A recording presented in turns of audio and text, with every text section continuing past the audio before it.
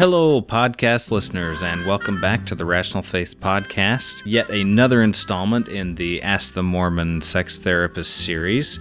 This is episode number 23, and I'm back again with Laurel and Jennifer. Laurel and Jennifer, please say hello. Hello. Hello. Hello. It has been a little while since we've done one of these episodes. So we're going to catch up real quick, and we actually are going to cover 3 questions today. So this episode might be a little bit longer, but we've got 3 questions that we'll cover. And before we get into that, Jennifer, is there anything new? We talked about some workshops and things that were coming up. Do you have anything else to announce as the summer is upon us? Let's see. Well, yes, I was part of the reason why we're kind of slow getting another episode out is because we did a retreat in Oregon, which was phenomenal. It was awesome. Really, it was great. So it was a 3-day event, and the women were terrific, and people stayed overnight, and it was really great. So we're probably going to do that again next spring, probably in Oregon again, but we may also do another one in Utah this fall. So I don't have any firm dates yet, but we are putting together our fall calendar. And so we're going to be doing a couples relationship, a live couples relationship and live couples sexuality retreat in Jackson Hole. That's our plan. And probably it will be the last week of October. But we should hopefully have all those details ironed out in the next couple of weeks. And I think there will only be space for 30 couples. You don't have to do both. You can do part. Do the relationship portion of it or the sexuality portion of it or both.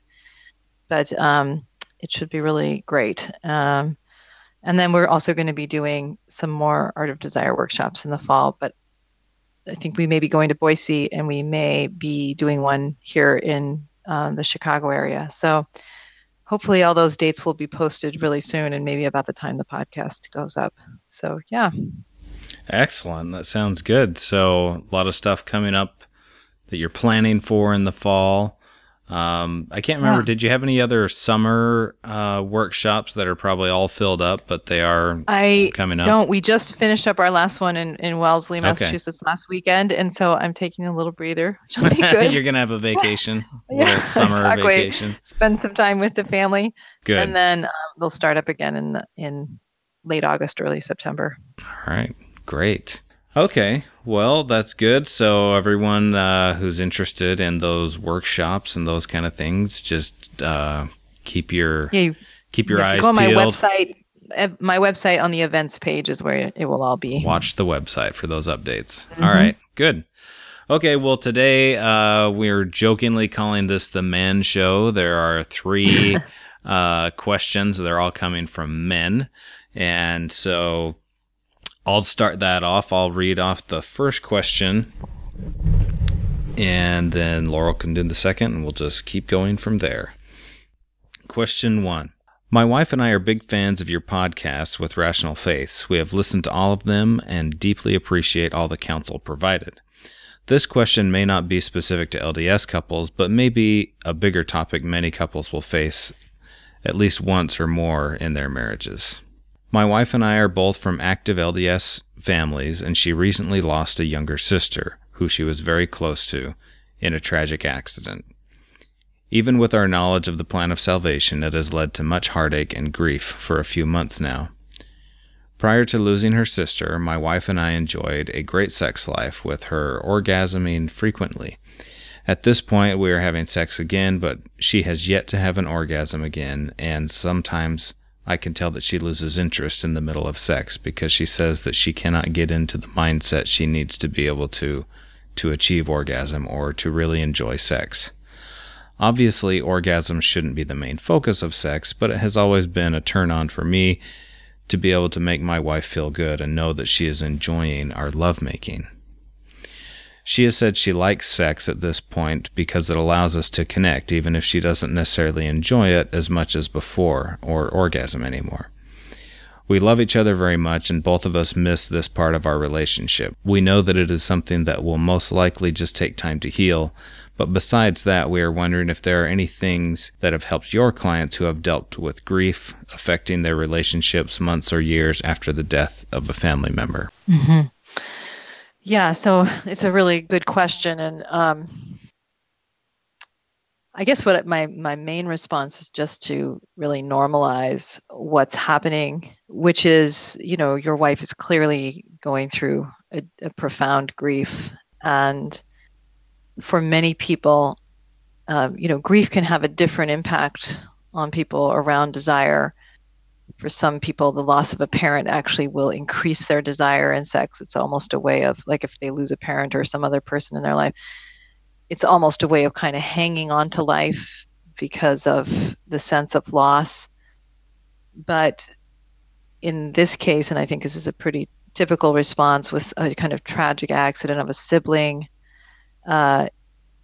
there's a sense of security that gets shattered, and a sense of, what once felt like a joyful, predictable life has been shattered by the suddenness of the loss. And so, not only is there just the grief of having lost someone close to you and how that will impact your relationship to pleasure and desire in your life in general, there can also just be a loss of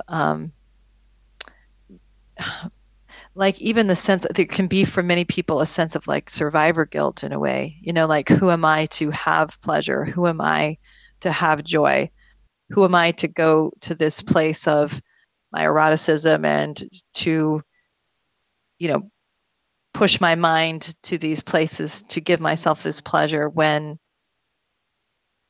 my sister has suffered, when we have lost so much? It's almost feels too incongruous to really let your mind go there. And I think that it's a function of time in part, and really coming to grips with the loss, which can take a lot of time. It really can. And then on some level, I think it's about giving yourself permission to live again and to live despite the loss.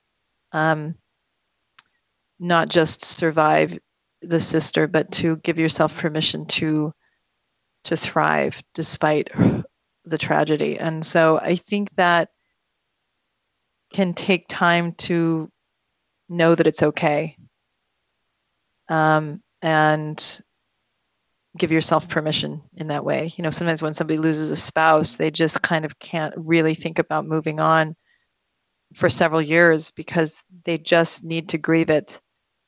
And then they have to come to a place in their heart that they feel that it's not a betrayal, in a way, to go on and to have joy with someone else, or to just have joy in your life again. And I just think that just takes time. And so I do think it's really telling about the quality of your relationship that your wife wants the sexual intimacy because she wants the comfort of your presence. She wants the comfort of your body. She wants to feel the nurturance of being with you, but doesn't yet feel ready or able to make it about a kind of freedom and pleasure that was a part of your sexual relationship. But I think that that's okay. And I think just just basically making room for it is probably the kindest thing you can offer, in continuing to nurture and care for her, and hold for her the clarity that she, is worthy of that pleasure and that goodness in her life again when she feels ready for it. Yeah, I mean, that's just it's a tough spot to be in, because from the way the question's written, it's very clear that they both want their sexual relationship to be where it was, but it's just not there. And so they, it's almost like asking the question, what's the secret combination, or what's the 5-step program to get out of this? Because we both want to get out of it. It's not just me. Yes. We both want to be there. but I tend to think that you're right, that the thing that you can do is be patient with it and not push it, because, Yes. in my own experience with pushing things and saying, well, on any variety of subjects, is what you really need to do is read this paper and you need to do this because I'm right here and I understand all this stuff. And if you just did all these things, then you would be there, right there with me. That kind of pressure usually is not very helpful. Yeah, absolutely. I think, when people grieve or suffer a loss, human beings just need to fall apart. I mean, it's just kind of fundamental to metabolizing grief. And it's not comfortable, but the less you judge it in yourself and the more you make room for it, I think the more able you are to metabolize it. I remember when my oldest child, who at the time was 2 years old, was diagnosed with autism, and I just, cried pretty regularly for over the course of a year. It's really true. And I didn't really judge my grief. I kind of just allowed it. And, it tapered off as time went on. And then I'd sort of go back to it at periods, especially when things were challenging or I felt really unclear about how to be a better parent to him and so on. But I think that, thankfully, I think that my husband and I were both able to just kind of make room for the grief, not judge it, allow it to be there. And that helped us figure out a way to really move forward differently and in some ways reorganized internally. But that's just the process of that reorganization.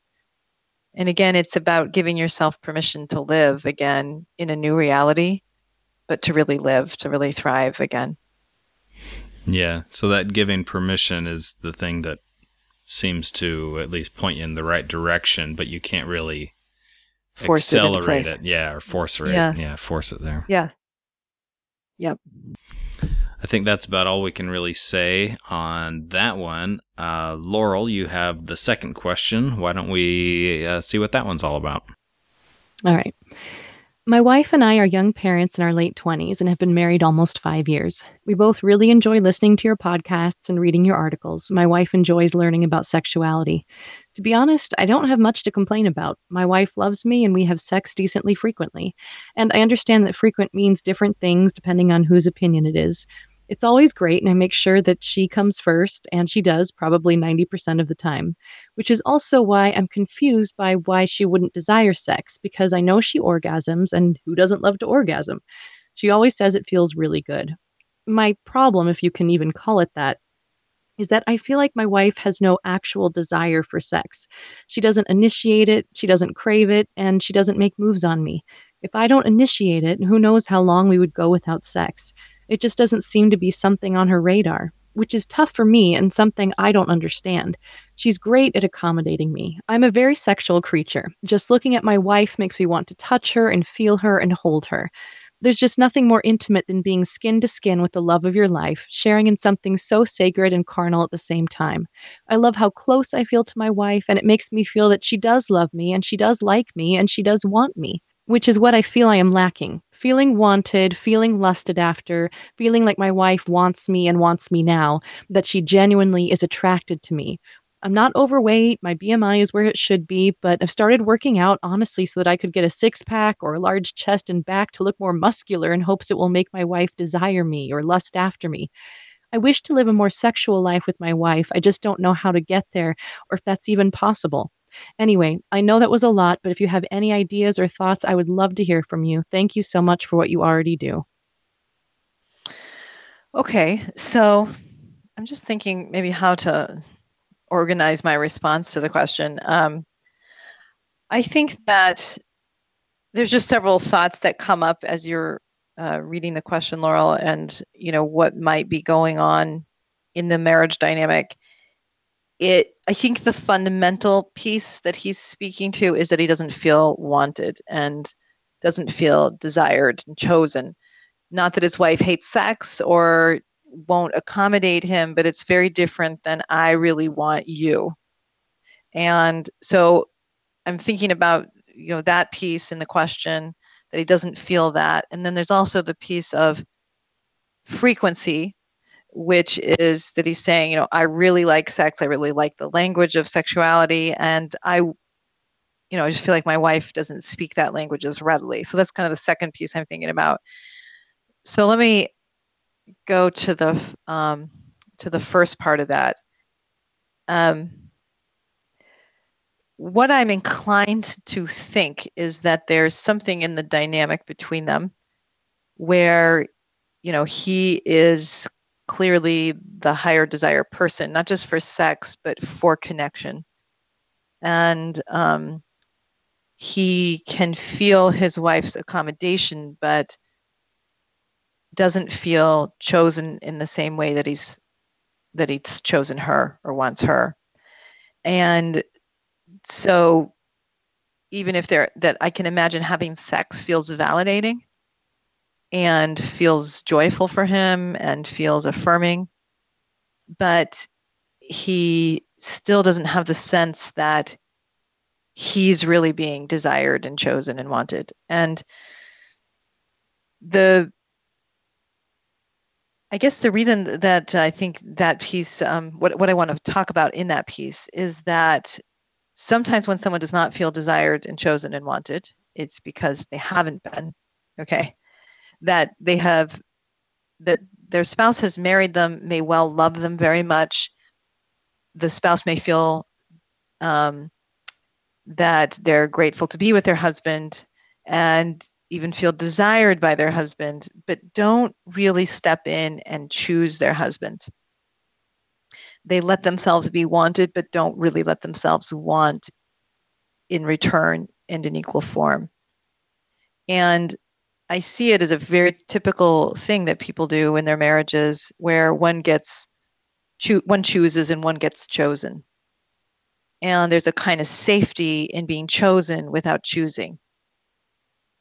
And so when that happens, even if you say you love your spouse and you care about them and you don't want anything to happen in the marriage, the partner that chose but didn't get chosen feels it and feels the invalidation in it, feels the anxiety in it.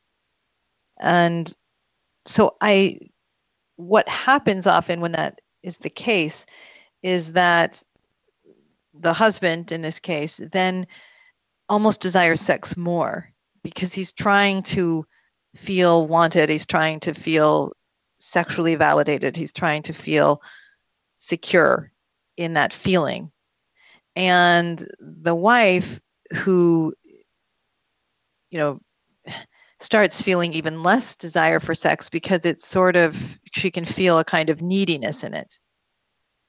And she also, because she hasn't been an active chooser of the sexually intimate relationship, will feel more like something's being done to her than she's doing something, right? And even if it's just a small shift, it has there's a huge difference in how it actually feels and how it impacts you. So I've worked with, for example, a lot of couples where, I'll just keep it in the same gender frame just to make it easy, where the woman has not chosen the man. She's married him, she has sex with him regularly, but she's never really said, I, as your equal partner, choose to love and value and invest in you and really bring my sexuality to you, to bless your life with it, to care for you, both emotionally, sexually, and so forth. And when the wife makes that decision, makes that choice, that it totally shifts the way she feels about sex.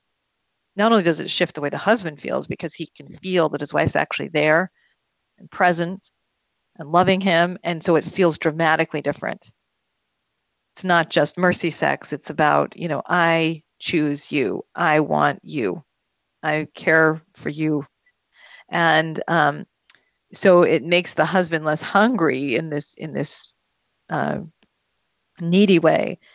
And then the wife, as feeling like an actor, not acted upon, also feels a stronger sense of self while she's being intimate with her spouse. One of the things that I talk about in my workshop a lot, and there's an idea of David Schnarch's, is that people would prefer it's more important to people to belong to their sense of self than it is to feel sexual. That it feels so important to us to belong to our own sense of personhood that if we have to forsake sex to have a sense of ourselves, we will. And so in this case, the husband's trying to have a sense of self through having sex, and the wife may be trying to have a sense of self through some resistance of it because she doesn't want to feel kind of taken over by his sexual desire all the time. And he wants the validation of his desirability and his personhood through having sex. So that's how these dynamics get set up. But when somebody really chooses, then it is an expression of their personhood. It is an expression of themselves to say, I choose you. It's a way of making themselves more equal in the marriage as well. And so that's my sense, is that she hasn't fully made that shift inside of herself. Now, if she were, I think they would both feel it differently. The other reality, though, is that people don't always, even if she fully chooses him, it doesn't mean that she would necessarily have exactly the same amount of desire that he has, or that he wouldn't still find this a language that he maybe is part of his personality more than hers. That could still be true. And so part of it is just when it's clear that both people have chosen one another, I think there's a lot more tolerance for that difference. It doesn't feel so personal when one person wants it and the other one doesn't want it. It doesn't feel so threatening to your sense of self in the marriage. And so there's more tolerance for the higher desire person for not having sex because they feel chosen. I've seen this happen in couples a lot where they really feel desired and something has solidified between them. And then the higher desire person becomes way more flexible around the actually having sex because there's just a lot more sense of desire and friendship that's operating in the marriage. But the other thing that happens is when you become the person who chooses and you think, I'm married to somebody who really likes sex and likes to have it, and I choose him and I love him. Well, then it's not about I've got to do that for him because he's so needy this way. It's more like, look, I love him and I want to love him and I want to speak in a language that I'd like to become more conversant in this language as an expression of really choosing him. Because if you're more in that frame, then you really are able to develop a language that we all have the innate capacity for. We all have the ability to develop, which is the language of our physicality and our sexuality. And so as a woman choosing, she then has a different way to relate to eroticism and desire and enhancing or encouraging this part of herself more. I actually don't see the wife as being someone who's lacking in sexual capacity or even sexual interest. It feels more like it's a function of her hedging a bit in the marriage, which is not pathologizing her. It's a very normal thing to do. And it punctuates the difference between the couple. It makes it almost artificially bigger than it really is. And in my experience, often people haven't even fully acknowledged that they haven't chosen, but that it negatively impacts both people in that dynamic.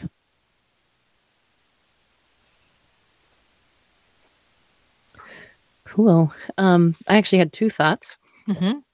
One was really just a thought. It wasn't really a clarification, but I just was thinking of some of our other podcasts where I think a recent one we talked about culturally, we don't really know what it looks like to see women desiring men. Mm-hmm. Like that's just, and so as I was listening to this question, I also, part of the question to me sometimes comes up, especially if you grew up Mormon, is if there's also just a discomfort in, not just sex in general, but like having part of your own identity be that you desire a man or desire sex from the person you love. Absolutely. No, I think it's absolutely right because, the cultural baggage that many of us have inherited without even knowing it as women is a little bit the Prince Cinderella dynamic, that and I see a lot of women do this, like, I'll love you as long as you love me first and you love me well, because I am weaker than you. I mean, and nobody says that, but that's the idea they've kind of inherited. You should be kind to me, and then I'll be kind in response because you're the stronger one. And it's like being complicit in an idea that women are weaker than men without even recognizing it as that. And so, in the issue of sexual desire, women often take that backseat position as well, which is, you are supposed to desire me, but I'm not really supposed to desire you. It's almost more feminine to be in the resistant position in the cultural narrative that we've been offered. And that is, I think, a way of undermining our strength and our capacity to really be equal partners and equally shouldering our weight in a marriage to really love and be loved, to desire and be desired. So a lot of times it's just in our way of thinking without even knowing it that we are undermining our real capacity to desire and choose and love and want, because we've seen it as unfeminine or somehow unwomanly. And I just couldn't disagree more with that. I think that, it's a construction that has been hard on women and men, of course, because often men don't get to feel desired. Well, yeah, that's what I thought in reading this question is, well, now here we see what happens when men don't feel desired, but are also monogamous and want to be in a close relationship, that it's damaging to them too. Absolutely. The other thing I wanted to clarify, you said something that was really interesting. You were quoting someone else, said something about maintaining personhood is more essential than sexual desire or something. Yeah, it matters. It's a quote from David Schnarch, whose work I follow closely, that it matters to us to belong to our sense of self. It's more important to us to belong to our sense of self than it is to be sexual. So let me see if I'm understanding what that would mean in a context. So like perhaps in this example or something similar, would that mean for some people, if they've grown up with this idea of who they are is I am not supposed to desire the other person, that's a part of what they believe their self is. And so they'll even... That's right. Okay. Yes. Yes. That's one version of it, right? Which is, that's one of the things I talk about in my Art of Desire course a lot, is that if you're taught the idea that sexual desire is unfeminine, and being desirable though, and being needless and wantless is a way to be significant as a person, you're going to want to shed your desires and your wants and your sexuality to feel like you are the right kind of person. Another form of it is, okay, now that I'm married, I'm supposed to want sex because now it's what the good woman does. But now I feel like I'm disappearing, like I'm just have to be sexual for him. And that I'm supposed to be this kind of woman is to manage his sexuality. But I feel like I'm disappearing, like, because I'm propping up somebody else's sense of self. So I would rather shut this whole operation down and like forget about sex because I'm tired of belonging to him in this way. And so a way of retaining a sense of self is to divorce myself from my sexual development because I don't want to be taken over by my spouse, right? So I can start talking to him about his natural man impulses and, so on, as a way of fending him off so I can belong to my own sense of self and not feel like I'm always managing him. Okay. So a lot of times people will, rid themselves of this. So a lot of the problems in sexuality often have to do with just a lot of how we perceive ourselves then. Yes, absolutely. Exactly. And so I'm often in therapy and, in the coursework I do is helping people to relate to a different way of understanding themselves, particularly for women as actors in their lives and actors in their sexual relationship. Because then they can kind of reclaim a part of themselves as inherent to being themselves, to being their strongest selves, and expressing this sexuality in a way that they believe is good for their lives or their relationship and so on. and rather than in this way of repressing or pushing away this aspect of being human. Cool. Thank you. One other thought/question on that is, in these situations where you have a differential in desire, you kind of want it, or at least one partner wants that to be the same. And so in some ways you want the other person to change, and you're unwilling to definitely accept this difference in desire. And then another way to put it is the ideas in that book, The 5 Love Languages, that really popular guidebook, where people express love and affection in different ways, through gifts or through intimacy or whatever. And you can just say, well, hey, that's your love language, the whole sex thing that we do, that's for you. And my love language is something else, whatever it might be. And so I could see how those ideas could be used to not deal with the issue, or to put it off, saying, hey, we're just different and that's the way things are. But there's also some truth to that at some point you do have to accept that there is going to be some difference. Yeah, absolutely. And see, what I would say is that if there's any virtue in the love languages ideas, that is to thinking about it's not really a virtue to say, this is my love language, therefore you must speak it. I think it is more of a virtue to say, if I love this person and I've promised God to love this other flawed human being, just like I am flawed, how do I really love this person? And how do I really value them? And it's not about making them feel loved. Okay. That I really don't like, because it puts the control outside of the self, because you can't make anybody feel anything. Okay. But it's like, how do I really bless this person's life? If I've promised God to really make this person a priority and to operate in a way that accrues to their well-being and their development, what does it mean for this person? And a lot of times that's a very inconvenient answer. I mean, it's like seldom is it exactly what we feel like giving. It's oftentimes would push us to make sacrifices and do things that we know will benefit our spouse and that aren't particularly convenient for us. And I think if you're saying, look, I choose you, that's not just about I'm willing to have sex with you. That's like, I choose to be invested in you. I mean, there's a lot of people that are the higher desire sexual person, and they can say, well, that means I chose you because I want sex with you more than you do. And that doesn't mean that, because a lot of people know their spouse wants sex with them, but they still don't really choose and know the spouse, right, that they want to have sex with. They don't really know that person, or don't really invest in that person.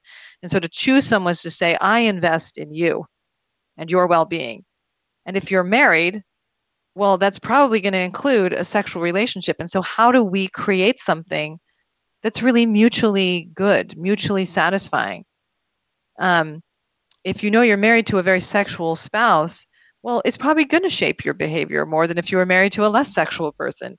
Because if you care about them and you want them to thrive, it probably means you're going to stretch your own capacity for sexuality a bit as an expression of investment and love in that person. Just as the higher desire person, as an expression of love and investment, would know that they're going to modulate or moderate some of that desire as well, for the benefit of their spouse, the one they love. So I think but that's not about resentful accommodation of the other person. It's about investment in the other person. It creates moderation in the couple. It creates a kind of equilibrium that makes the differences not painful. Yeah, kind of an attitude shift. Yes, it's more of we as actors and how do I really care for you? And when it's mutual, it's like a virtue spiral. It goes, it makes it easier. It's like reinforcing of you see the other's generosity. It's easy to be generous in return. Okay. All right. Well, I think we're doing pretty good. We got time for one more question. And so this one reads, I listened to your most recent Ask a Mormon Sex Therapist episode 22, where you spoke about the wife who wanted her husband to be more sexually self-confident or assertive. I have been trying to be more assertive, but don't really know how to be. My wife has seemed quite turned off by me for a long time, and, well, it's hard to have confidence when you feel a lot of doubt about your desirability to your spouse. Do you have any advice on how to develop more sexual confidence or to become more sexually assertive? Mm-hmm. Okay. That's a good question. And I think, I'm trying to remember exactly what that episode was, what the question was and how I answered it. But I think that one of the pieces that we talked about in that episode was that, women tend to really like assertive sexual partners. They don't want the husband that's always, are you okay? Do you like this? Is this, too self-doubting, almost too nurturing. I don't know if that's quite the right word, but almost that they're afraid of their sexuality. And so it creates a kind of insecurity that is not sexy for the wife. So one of the things I would say is, I think it's absolutely true. There's lots of research on that women really do like sexual self-confidence in men. But the piece I would maybe start with in this question is that many women create sexual anxiety in their spouses through not choosing them, right? So through the kind of running critique or the running, what's the way I'd say it? Just a kind of rejection that the husband can feel. And it's a way of creating anxiety in the husband. And as I may have talked about in the last episode, a lot of sensitive men feel like, if sex is something men do to women and it is, a way of almost taking advantage of women to get sexual pleasure at their expense. I was talking to a client recently who was saying, I've just kind of grown up in this idea that the woman just tolerates you and you're kind of taking something from her for you to have pleasure. And I just feel really uncomfortable doing that. And of course, that makes perfect sense because you have to be a jerk to be confident doing that, taking something from someone. So the first piece in this is that as the woman, if you want a more sexually self-confident husband, you want to think about whether or not your behavior inspires confidence and clarity and that you're giving enough information for them to know their ability to affect you and to impact you positively. So are you are you offering a critique even in your heart and in your head, or are you actually offering the kind of exposure of yourself to show them that they have a positive impact on you? That when it comes to the man's position, if you think of this as something negative that you do or you take from a wife, you'll never have confidence, not true confidence in what you're doing. Because what you feel you're doing, if you think you're actually taking something, that's going to make you insecure because you'll have to know that nobody wants anything taken from them. If, though, you are in a position of really thinking of how do I really bless this person? How do I give pleasure to her? How do I actually bring my sexual energy in a way that is about caring for her as a whole person? Then it's not so much being measured by whether or not she's responding, whether or not she's having an orgasm, whether or not she's getting totally turned on. It's more being measured by what it is that you're in fact offering. And so if what you're offering is decent and good, then you can have some confidence in what you're offering, right? So you don't have to make it so much around whether or not she tells me I'm sufficient, because that's what creates the insecurity. But the confidence is based more in who you are and who's showing up sexually and what kind of care you offer through your sexuality. When I was in my dating years, there was a boyfriend that I had who liked me and things like that, but I sometimes felt the way that he would touch me was a way of kind of trying to get something from me, a kind of validation, a kind of approval, wanting to be in connection with me, but more about how it served his sense of self, not about really knowing me and caring for me. And I remember when I met my now husband, we hung out for quite a while before he ever touched me. But then when he first touched me, it was like a dramatically different experience for me, because it felt very much about being given to and being experienced and felt, not taken from. And so it was, even in like non-sexual touch, it had a kind of quality of kindness, not caution, but kindness.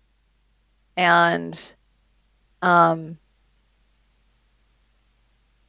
confidence in what he was offering that both felt very good and was very desirable, because it was a confidence in the goodness of what he was offering.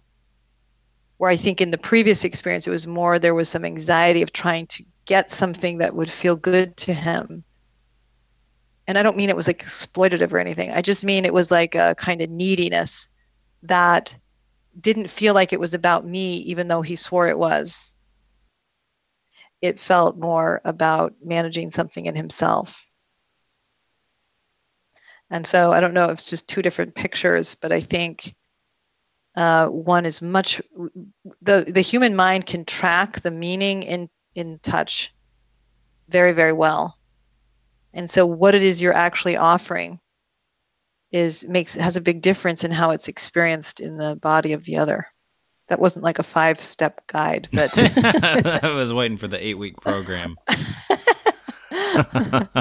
So I guess you just have to, I don't know, you just have to do it. Well, you do have to do it, and I think you have to, you need to think about like, it's a little bit hard to make it concrete. I think that you want to think about, and I talk about this a lot in the online couples course, is what is the meaning that you are communicating through the way you touch your spouse, through the way you are with her or him sexually. What's the meaning that you both understand, even if it's not articulated? Because a lot of times the meaning is more around a kind of neediness. So it creates anxiety in the couple while they're trying to get through the act of sex. So it has to come from something inside of yourself around a clarity about what it is that you in fact are offering. And if you think what you're offering isn't that great, which for many of us it wouldn't be, then it means really considering how you relate to your spouse, both sexually and non-sexually, and whether or not it's real goodness and whether or not it creates something good, because knowing that's what you're offering will create confidence in you, because there's nothing to be ashamed of. Does that make sense? I know it's so conceptual, but yeah, I'm trying to think about how to make it more concrete. It is very conceptual, but I think, I feel like we're on this thread that's been in all of these questions, even though they are different questions, about this idea of selfhood and kind of like aligning your sexuality or your sexual desire, your sexual self with your sense of self. And just, I don't know, it's kind of a self-discovery thing, it sounds like, in this last question of finding out, are you really just trying to validate yourself? Or is there something more than that? Yeah, like, I've been working with a couple where he was always trying to get reassurance from his wife and resenting that he couldn't get it.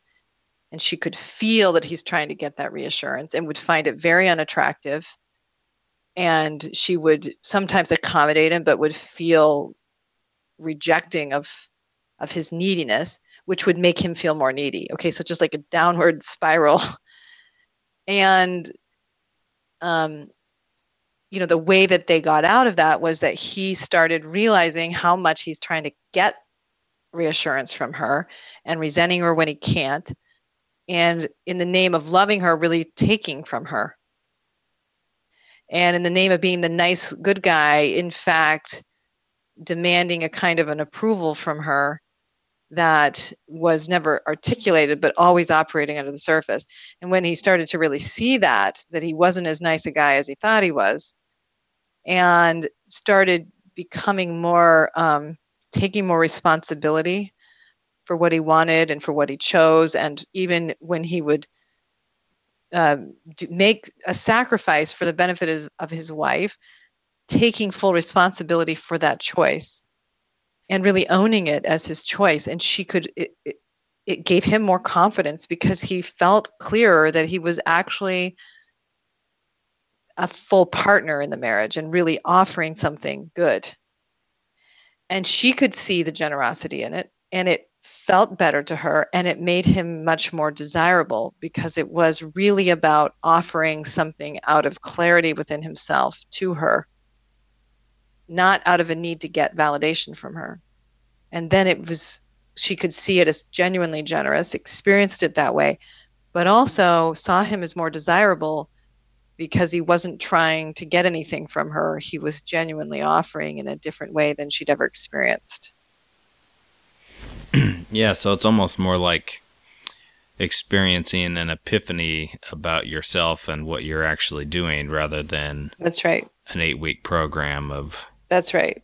That's where development always happens. That's, why I'm always trying to help people see themselves more clearly, because you can't change what you can't see. Yeah. And often we have wrapped up what we're doing in meanings that are much more palatable than the actual meaning that's operating. Mm-hmm. And so until we see it, we can't really make it better. Yeah. Yeah. Well, that was a good set of questions, if you ask me. Thank you both, Jennifer and Laurel, for asking and answering and discussing these questions. And we will talk again before the end of the summer and do some more questions. So thank you. Thanks you. Thanks, Brian. Thanks, Laurel.